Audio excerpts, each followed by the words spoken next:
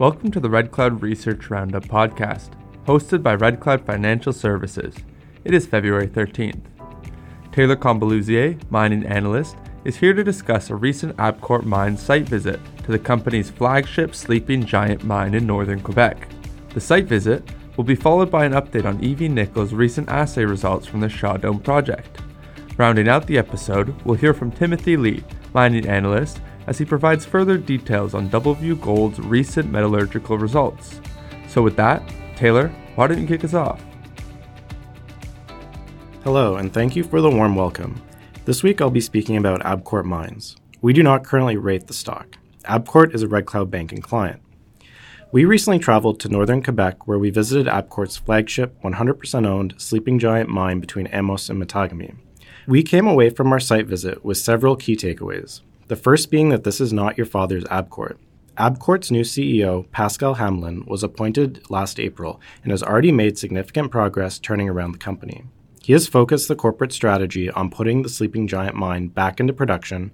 He's assembled key mine-level employees, stabilized the company's financial position, and is in the process of a corporate refresh, which should include a share consolidation and rebrand. The company is also completing a key acquisition. Another key takeaway is that the company is taking a geological approach.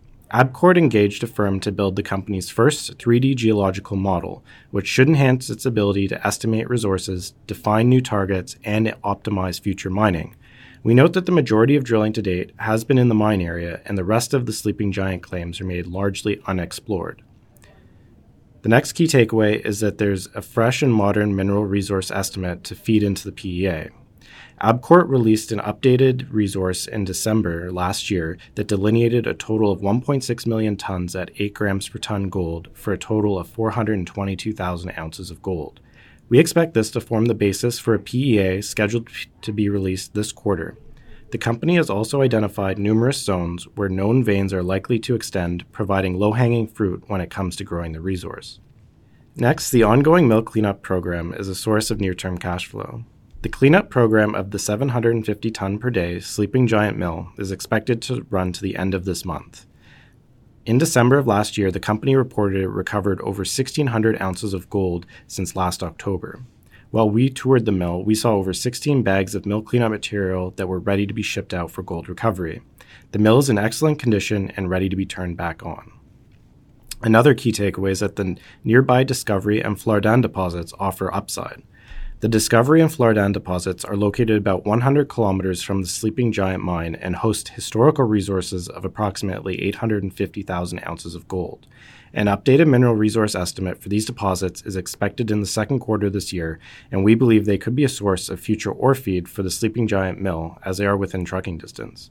And our last key takeaway is that there are lots of benefits to come from the ongoing Pershimex acquisition. The company is in the process of completing an all-securities transaction to acquire Pershimex resources. It would expand Abcourt's portfolio by over 18,000 hectares and offer a source of near-term cash flow as an existing 5,000-ton bulk sample at 7.2 grams per ton gold exists at the former Pershing Manitou mine that could be put through the Sleeping Giant mill. Overall, we were impressed by the leadership team at Abcourt and at the mine site, along with the quality of the existing infrastructure. We believe the transformation of Abcourt is well underway and that it is a near-term restart story that warrants the attention of the market. Next, I'll speak about EVNI. We have a buy speculative rating and 90-cent target price. EVNI is a Red Cloud banking client. EVNI announced assays for the final 5 holes from its Phase 3 drilling program at the Carlang A zone of its Shaw Dome project located south of Timmins.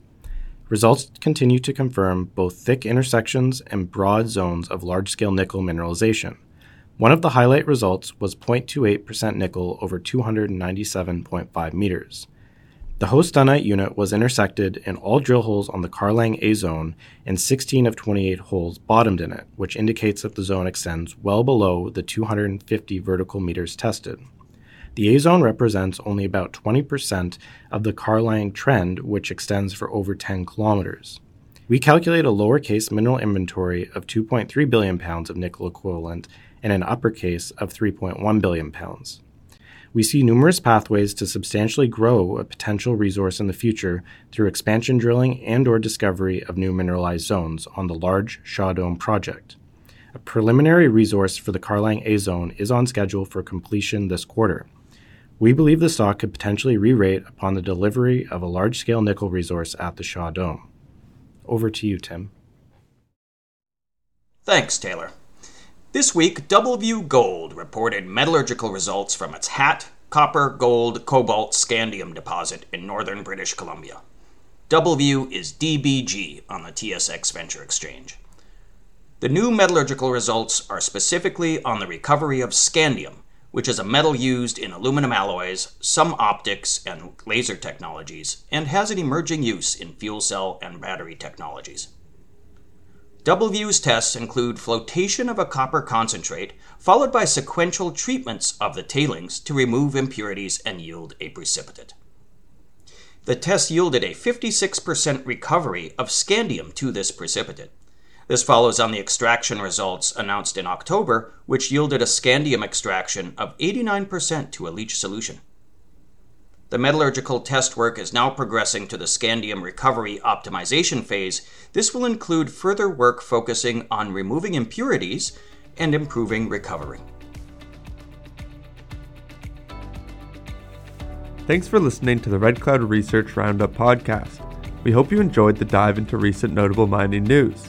Remember, you can join us every Monday for new episodes, and as always, you can head over to redcloudsecurities.com to access our research portal, to read full disclosures, and to sign up to our email list.